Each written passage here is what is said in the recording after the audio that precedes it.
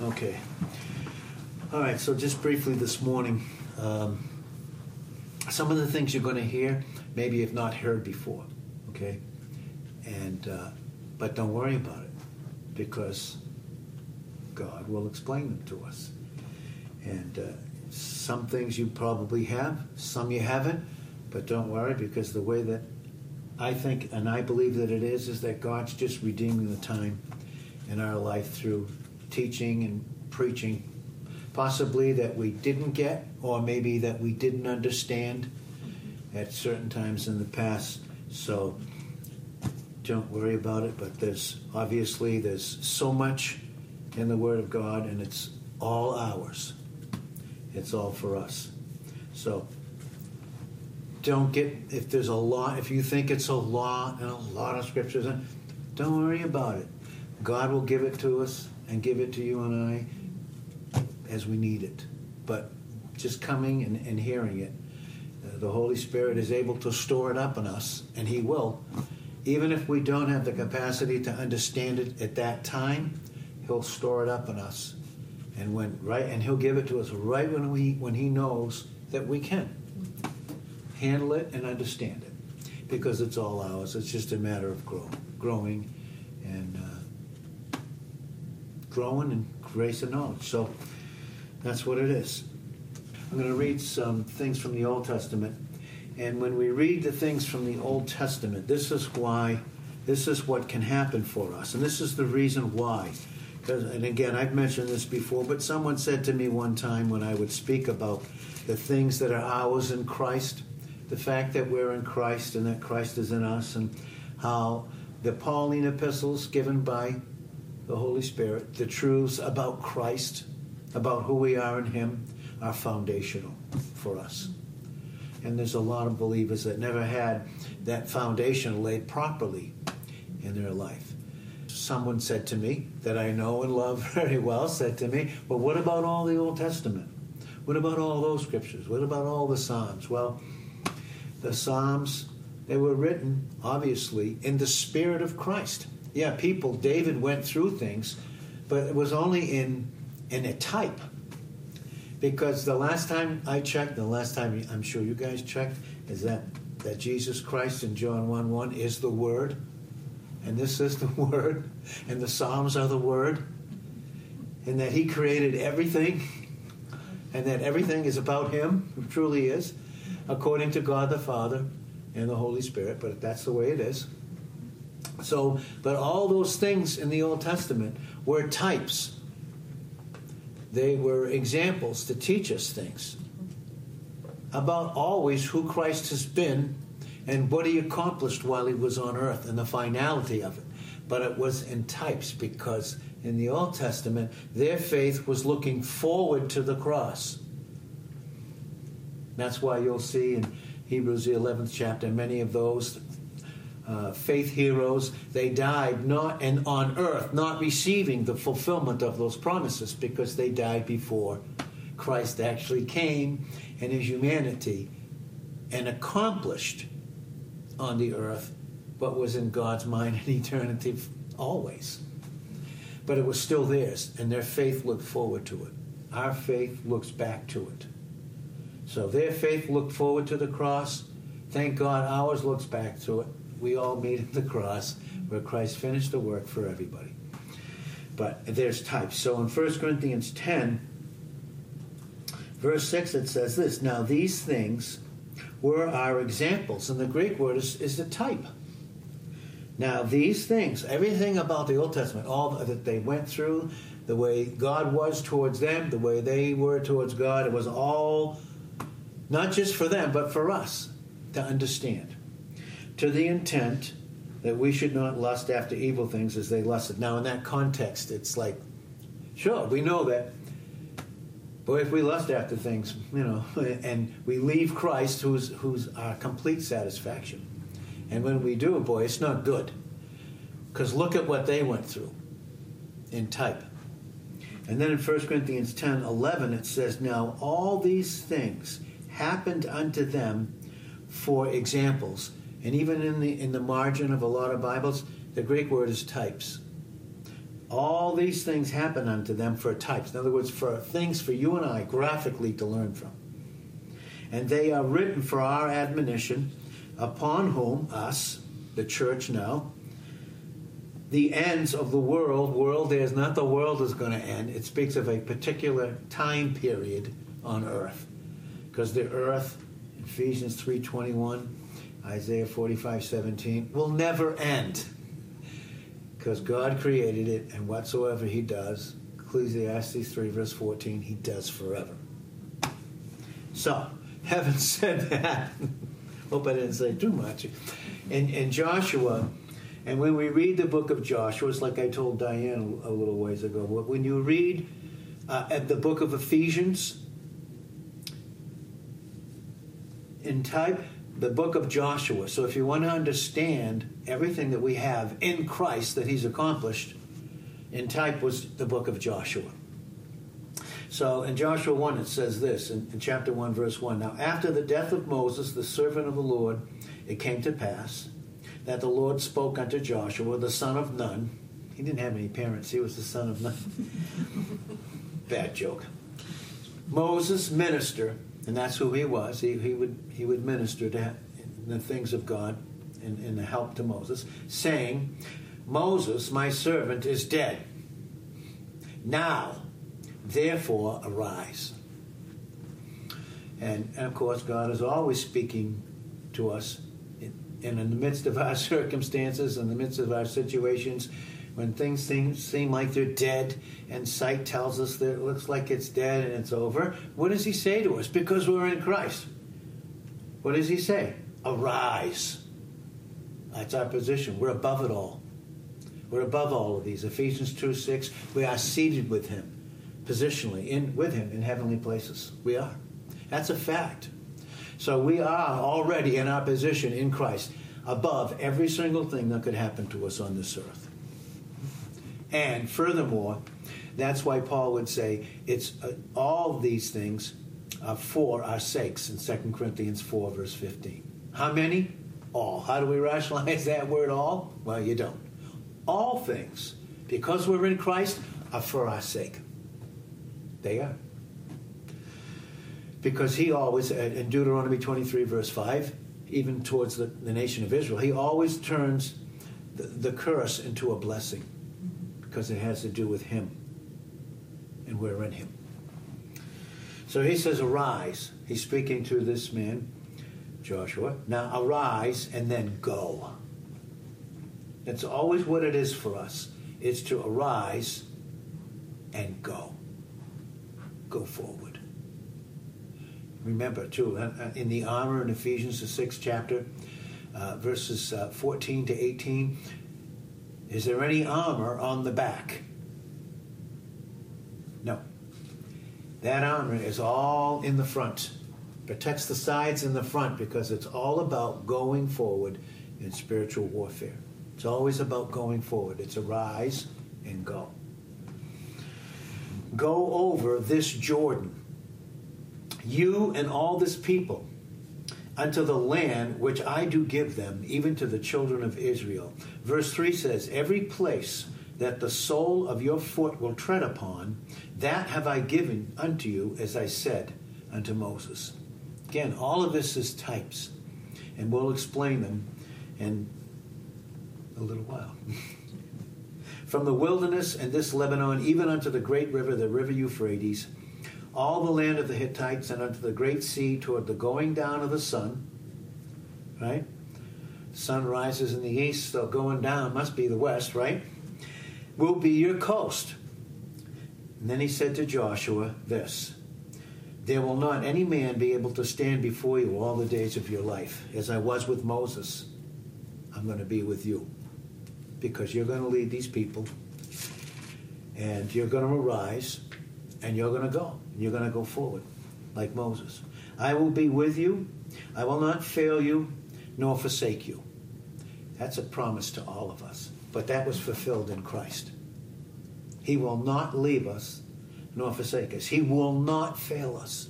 1 Corinthians 13:8, love, who God is, who Christ is, will never fail us.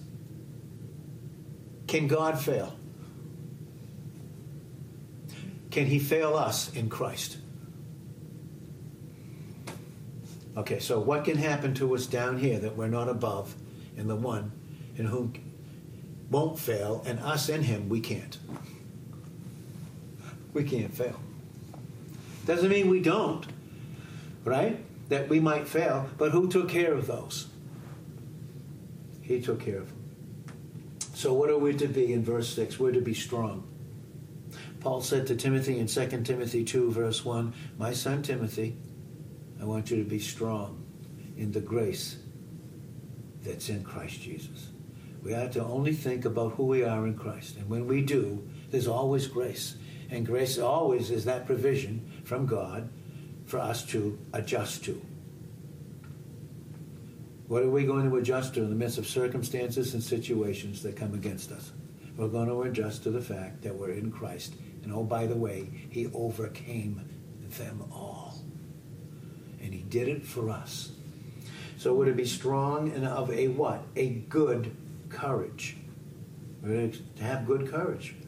Because that's what he was saying to Joshua. "For unto this people will you divide for an inheritance the land, which I swore unto their fathers to give them." In other words, God promised them something. Can God lie in Titus 1:2 and Hebrews 6:18? And Numbers 23, verse 19, does God lie?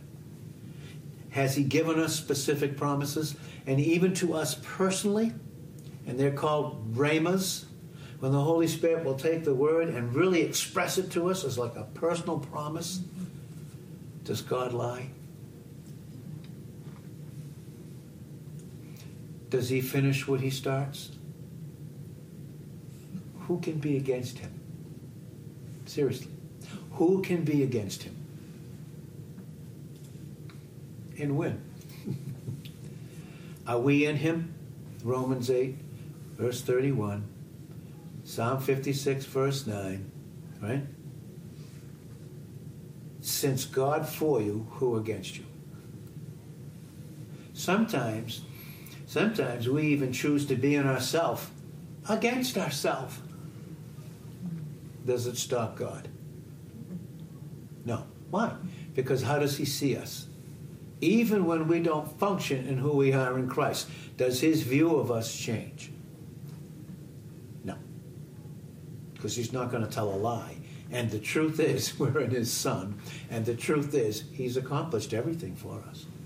And God is for us in everything. In everything.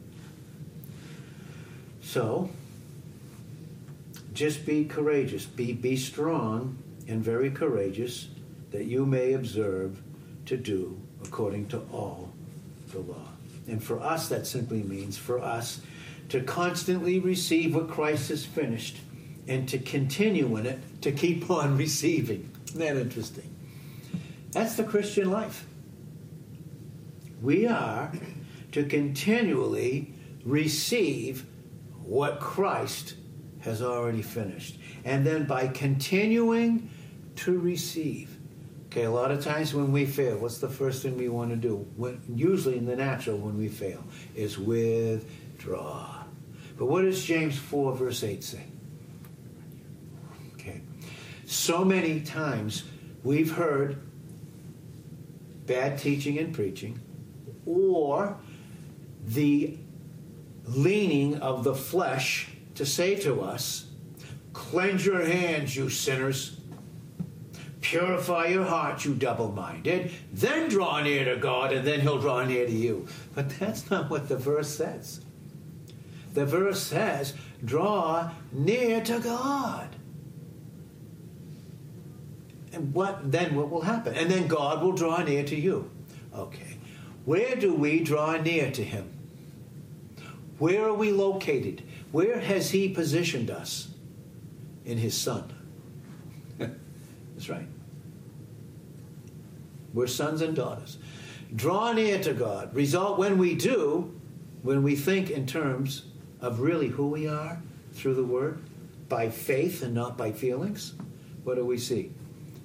God draws near to us. Okay.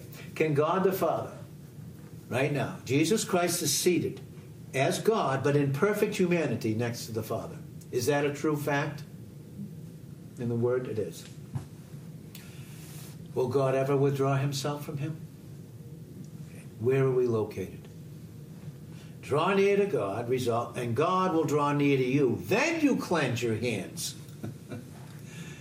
Sinners. And then you purify your hearts. You're double-minded. Now all he's saying is, listen, draw near. Yes, but I can't, oh God. Why? Because my hands are dirty. Well, who's the only one that can clean them? Oh, and by the way, when the little boy goes out, or the little girl goes out, leaves the house where mommy and daddy are, and goes out and plays, and maybe even gets into some mischief, and has dirty hands, and there's no water around, what's the little kid going to do? And maybe he can't clean them himself. Well, what's he going to do? Or what is she going to do? She's going to go home. And the father's going to clean them. Right? They're going to be cleansed. Fact of the matter is, that's what happens.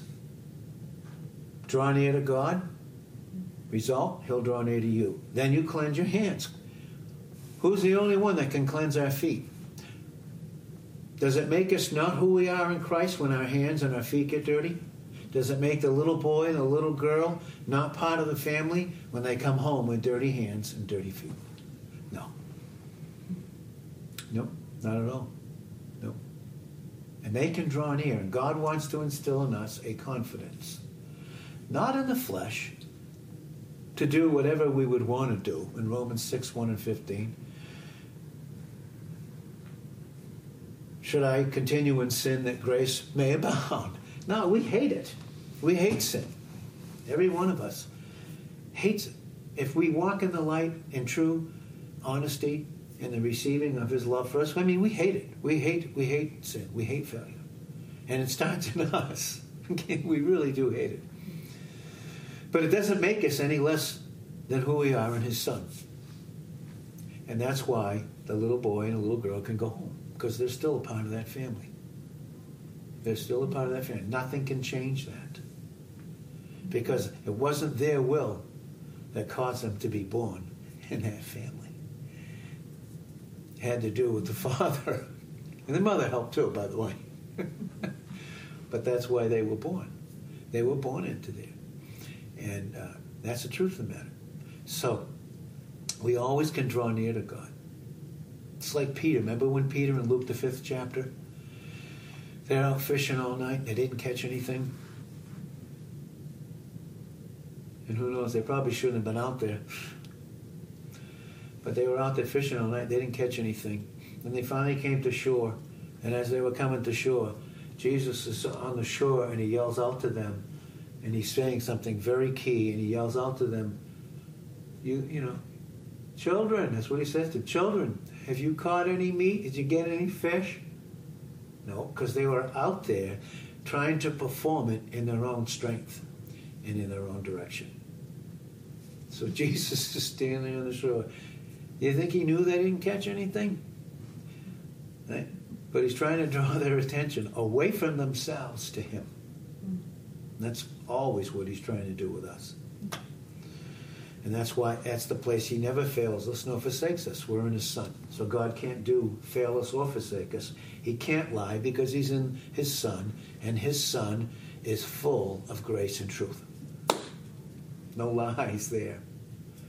No lies. And when we know who we are in Christ, we can always have grace to adjust and then walk in the truth of who we are. And that's a place where lies can't be. That's where the enemy tries to come in and make failures ours, make us try to perform. We've said before, Job 23, verse 14, he performs the thing that he requires.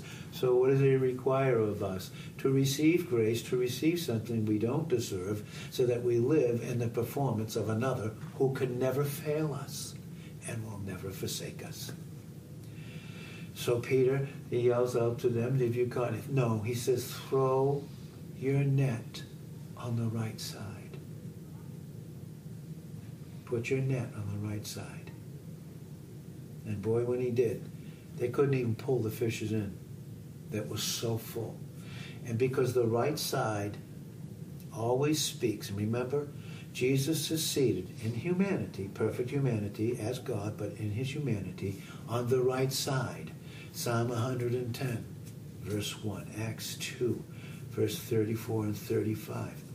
Hebrews 1, 12 and 13. Hebrews 10, 12 and 13. And the right side. And the stars, those messengers in the 7 churches in Revelations 1:20, were in his right hand. And his right hand speaks of his absolute approval. He finished it. So God's view of us in Christ is we are seated in his Son on the right hand. Fully approved, God over us, completely satisfied, and not requiring a thing from us, but to constantly receive what is ours in Christ. Put it on the right side. Now you're going to find more than your need met on the right side. And then what does Peter do? And that's usually what we do, usually. Oh, we can do. Some of the real spiritually mature might not do that. Hopefully, but some do. We all do. That's the truth of the matter. And then he pulls it in, and he falls at Jesus' feet, and all he can say is, "Depart from me, Lord. I am a wicked, evil man. Depart from me." Right? Apart from me. Depart from me, Lord. My only source, my only strength, depart from me. Really? No, James 4:8, draw nigh to God. No, I have to go through these feelings, these bad feelings. I have to rehearse them. I have to go through them. No. You go fishing on that side. You're not gonna. It's not there.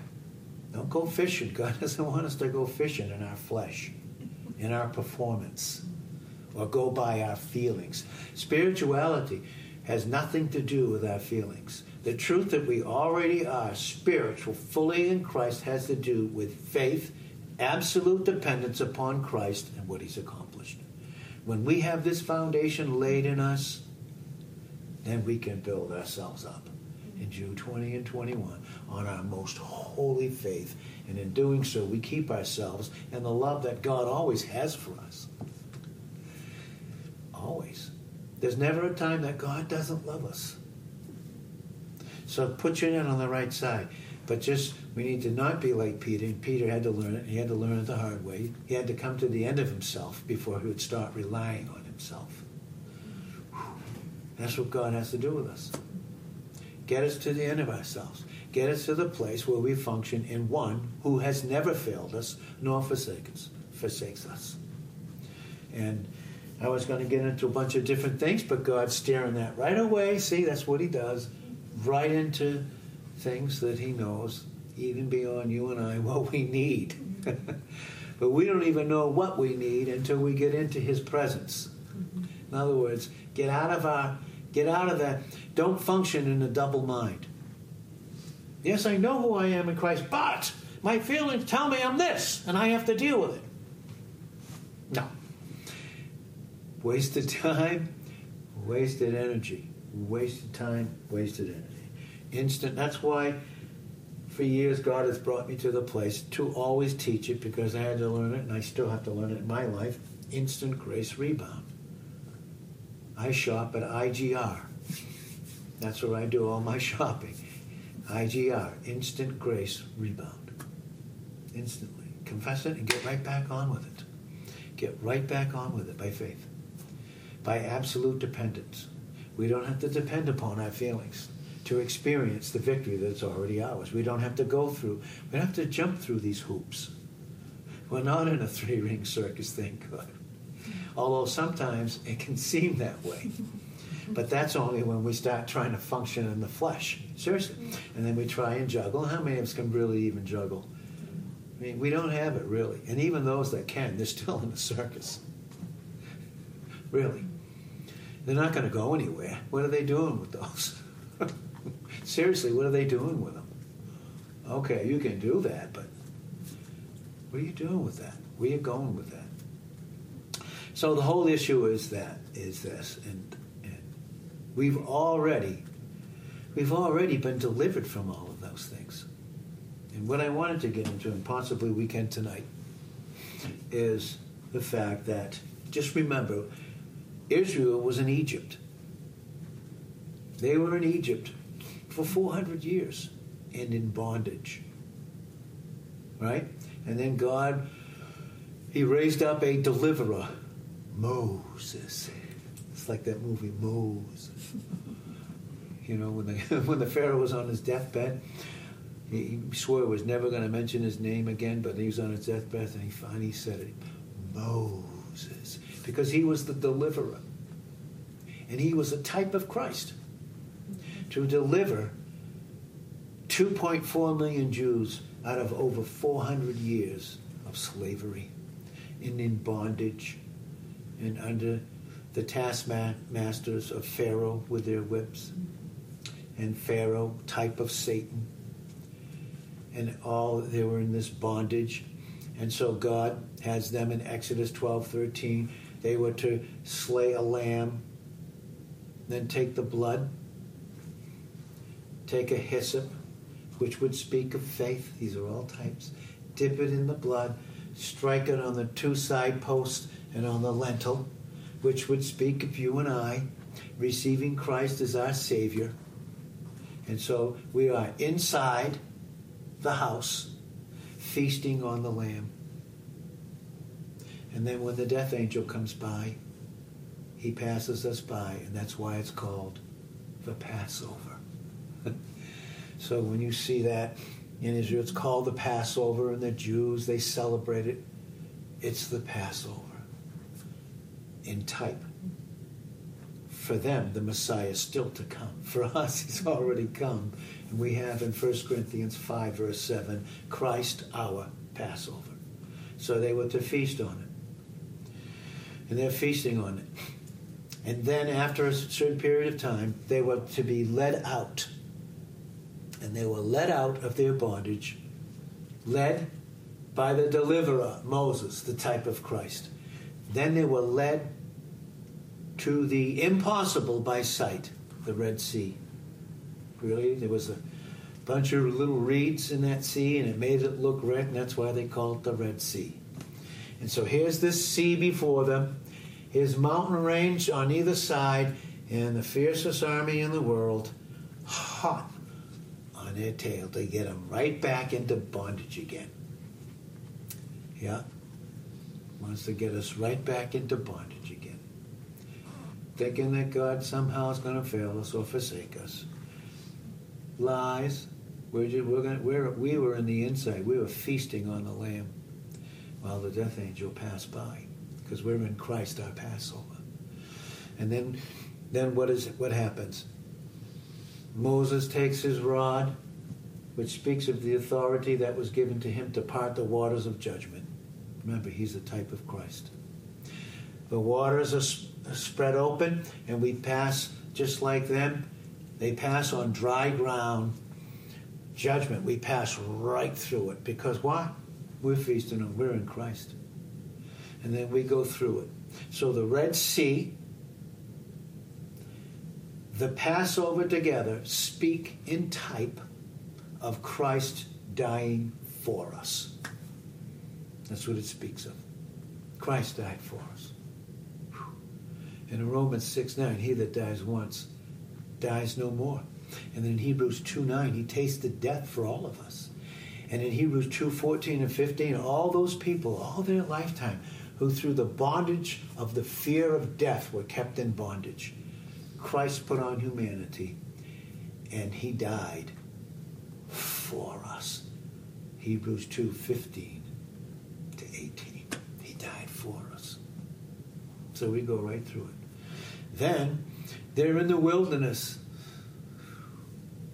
So in between being delivered, Christ dying for them, and before they go into the Jordan River, and we'll explain that briefly, there's this wilderness. Wilderness experience. That's the world system. Here we are in this wilderness system. Listen, is there anything in there that can really satisfy us? truthfully, that will last, that will give us comfort, that will give us peace, that will give us unbelievable satisfaction, that will give us an intimate relationship with God. We're in the wilderness. We're passing through.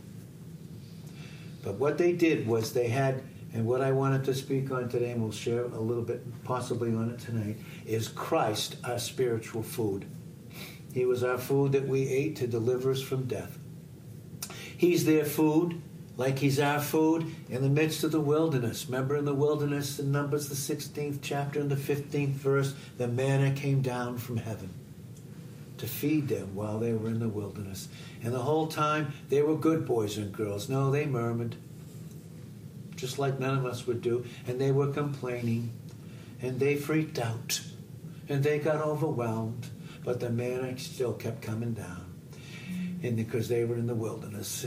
And what's the manna a picture of? Then we go to the one who fulfilled it in John, the 6th chapter, and we see in verses 33 and 35, 48 to 51, right up to verse 57, right through to the end, Christ. He's that bread that came down from heaven to feed us.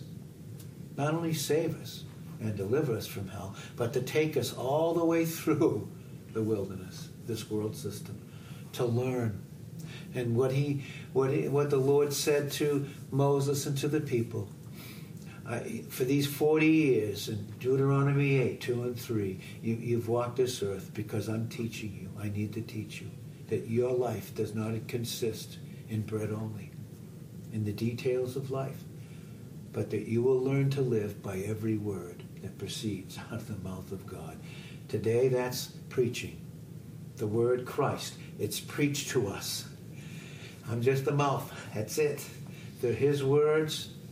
Jeremiah found them in Jeremiah 15, verse 16, in the midst of his circumstances that were very intense, very difficult, very hard, and he ate them, and they became the sweetness in his belly. It changed his whole outlook by taking them and eating them. Christ our food through the wilderness. Then they come and they're all set to go into the promised land. The land to the Jews, they're God's earthly people. His promise is they're going to have their own land. You think of anything that goes on today with those 21 Arab nations, Hezbollah and all these other factions, and ISIS and all these, and Russia. What's going on with Russia and China? China now has the greatest economy in the world, not the United States. But Russia and all these enemies, you think they're going to stop Israel? They think they're going to take Israel's land. Really. Russia really wants to take Israel. They're in league with the Arab nations because then they're going to control the oil. You don't have a military machine without oil. You can't do very much without it. And they want Israel because of the Dead Sea. Over $2 trillion worth of mineral worth. Oh, and they want all what God has done to them. In the midst of their desert, you read in Isaiah 35, verse 1, in the midst of a desert, this rose bloomed. Oh, impossible. Look what Israel's doing. And they want it. You think it's going to stop him? Because he made them a promise. And faithful is he who's called him. Them who will also do it in 1 Thessalonians 5:24. And he's promised it.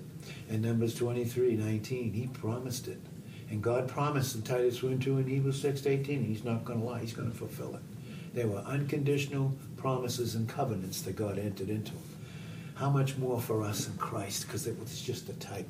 The land spoke of their promise, God's promises. For us, it's Christ. All the promises of God in Christ in 2 Corinthians 1:20 are yea, yes, and amen. That's it. It's done. That's what it means. But to get into the promised land, to experience their promised land, they had to go through the Jordan. And what's the Jordan representative of? And it was at its height. It was at its height. You read it in Joshua, those first few chapters. They had to cross it in Joshua, the 3rd chapter. They had to cross it. But the priest had to put his feet in first. That's a picture of Jesus Christ.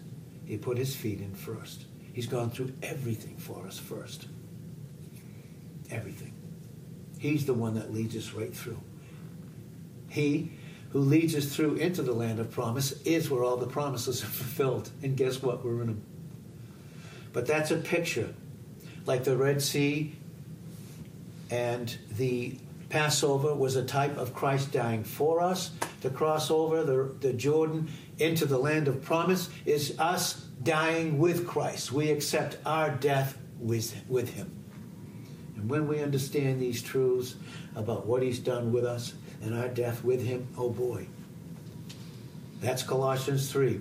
Verse 2, set your mind on things above, not on things of the earth. Verse 3, for you died, and your life is hidden with Christ in God, where all the promises are yes and amen. They're fulfilled in him, and we just continually receive them. First by grace, and then we experience, in our experience, the truth.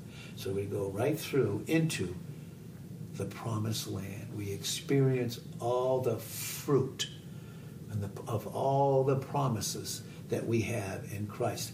And they still ate. They stopped eating manna once they left the wilderness. Now they just feasted on, when they got into, and you'll see, and we'll see it maybe later, we'll get into the old corn, that they ate the old corn of the land when they got into the promised land. And they still kept the Passover. They still kept feasting on one. Feasting, and it became a part of their experience about what Christ has always done and who they are in him, based upon what he did for them.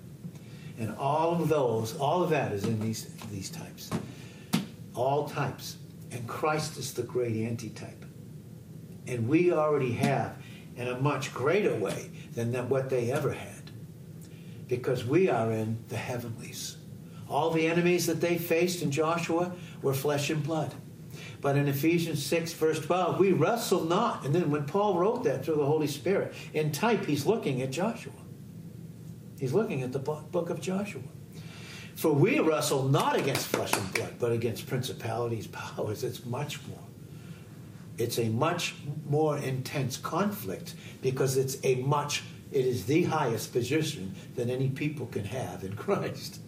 They were never married to him. He was their Messiah. He's their Savior, no less. And they're in the heavens. But we are in Christ in the heavenlies. To understand all that, you get into the book of Hebrews. You know what? And it's all ours. And what are we to do? Just to leave it there because it's too many scriptures? I mean, don't take the college course to become whatever you want to be, because it's just too much information and I can't handle it. Really? My God, how much more for us? Some nurses, don't take the college course. I mean, to understand all that nursing stuff, oh my word, it's just, But boy, once you know how to function as a nurse, you not only can help yourself, how many more can you help when you get to know the facts? How much more? And that's what this is all about. So we'll get into the old corn. We'll get into those things tonight, possibly. Depends on what God had, because I studied all this other different stuff. Then I got up this morning, got in there, and God said, something totally different. I went, oh, okay. Whoa. This. All right. Okay. So it's good when he has his way with us. When God has his way with us. And his only way with us is what? Jesus Christ. I am the way. Mm-hmm. Is there any other way? Is there any other way in any relationship for it to function other than Christ? Should we go anywhere else other than in Christ? I'm the way. So when we walk in the right way, what do we experience? The truth. And those little the way, the truth, and the life are the Greek article. And all that's doing is pointing. It's going, see this? This way, no other way. When you walk in that way, then you'll have this truth. There is no other truth. And then when you have the truth experientially in your life, then you'll have this life. There is no life outside of him. He is life. 1 John 5:11. So, Father, we thank you for the truth, the facts of who we are in Christ. And we're constantly learning and growing into who we already are in Christ. And when we function in the truth, when we function in your way, Christ, your truth, Christ, we experience our life, Christ, and no lies, and nothing can touch us. We are, in 1 John 5:18b, we are untouchable in Christ. When we function in absolute dependence upon the truth of who we are untouchable. We are the untouchables. The whole world may lie. The whole world system that we're in right now in this wilderness may lie in the lap of the evil one in 1 John 5:19. But while we are in it, we're not of it. We are in Christ, and we need to continue to feed on him. We fed on him when we needed him in salvation. We need to feed on him while we're in this wilderness time. But we already have the word of promise in Jesus Christ, and we need to continually feast on those things, to learn and to grow in them. In Jesus' name.